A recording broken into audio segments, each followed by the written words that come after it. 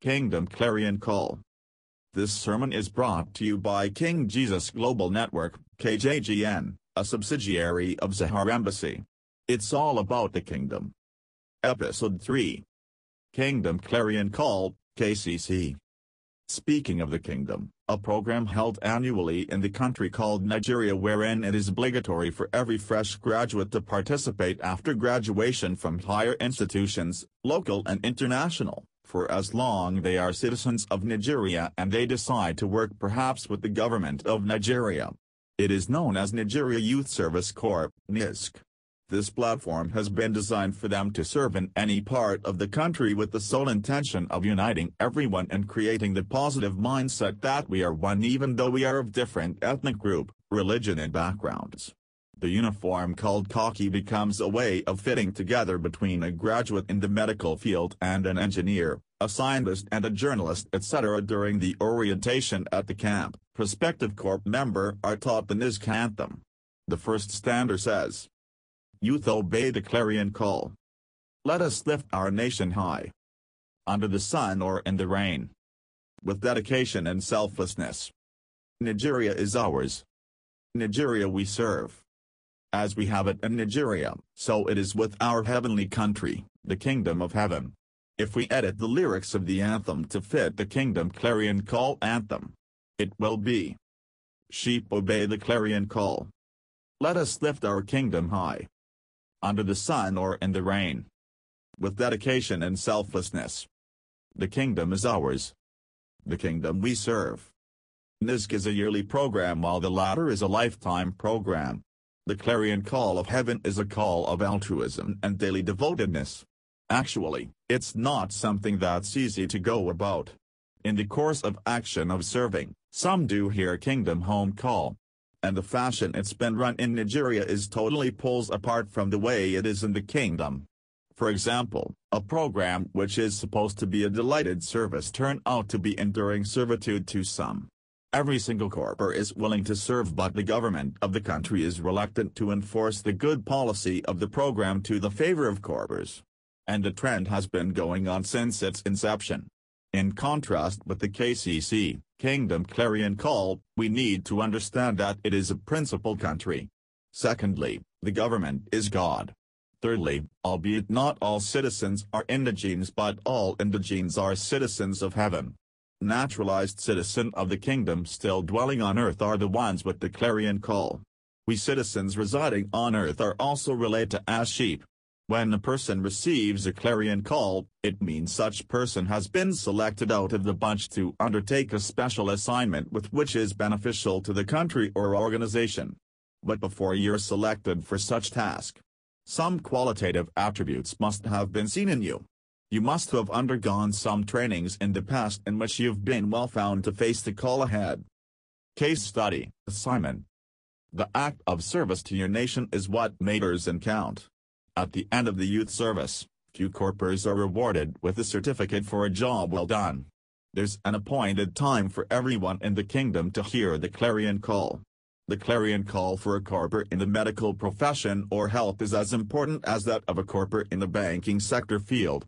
The clarion call for someone in the pulpit ministerial field is not less important to another and political field. There's no turning back until it is over. Although, we sometimes have to have our way with one reason or the other.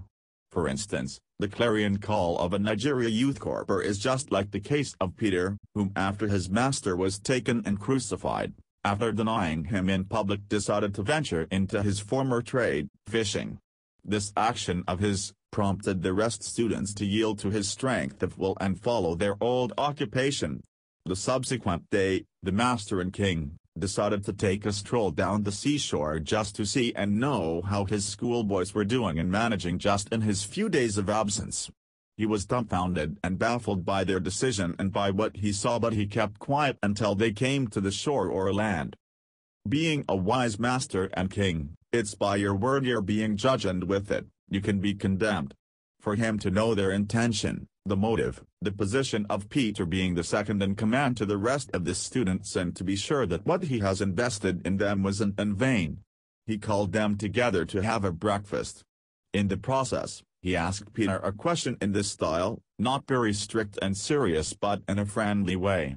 You know, we do that sometimes to people just to know their opinion about something, but as we go on in asking that same question over and over again, we become very serious with it, and this time, the person we are asking such question will know at this point that, man, you're damn serious, like for real. Wise master, king, waited for the right time. At some point in their meal, as they were relaxed and happy for their great catch, it was something to celebrate. Then Jesus said to Peter, "See it this way, Simon, Simon, my one and only Simon. My right-hand person, son of Jonas." I guess with this accolade, Peter was already smiling and blushing. "Do you love me more than yes?" This blew up Peter's mind. Mind you, the other disciples were listening to the conversation too, but none knew where the master and king was driving to. Peter answered, "Yes, Lord, you know that I love thee."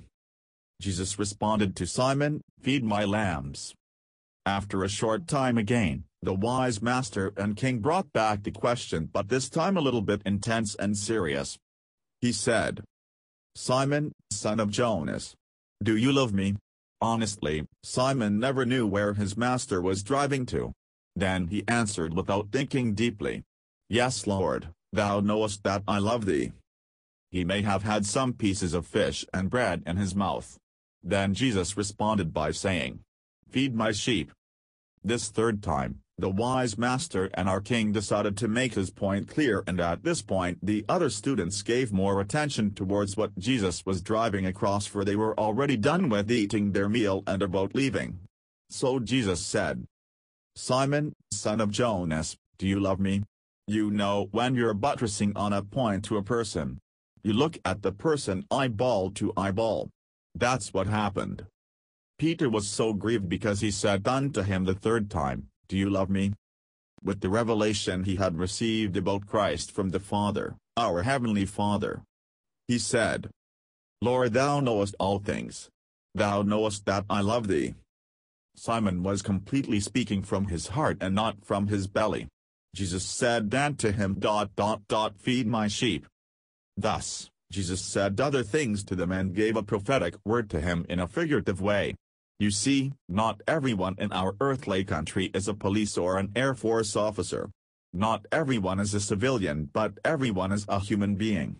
Similarly, we all are likened to be sheep of our heavenly country. No goat can have access into our country. There are few of us who have received the clarion call. Some it is to feed the lambs, to another to feed the sheep, to another to plant the wheat, to another to water the wheat. Like God's general said, "I press on toward the goal to win the supreme and heavenly prize to which God in Christ Jesus is calling us upward." It is therefore our King and President to provide the green pasture, the increase, the seed and the resources. Your clarion call is as important as mine. Be it in the music industry, fashion, sport, art, academic, pulpit, business, comedy, job-wise. We shall all give account to the Bishop of our souls because it is a clear message or request to do something. Shalom.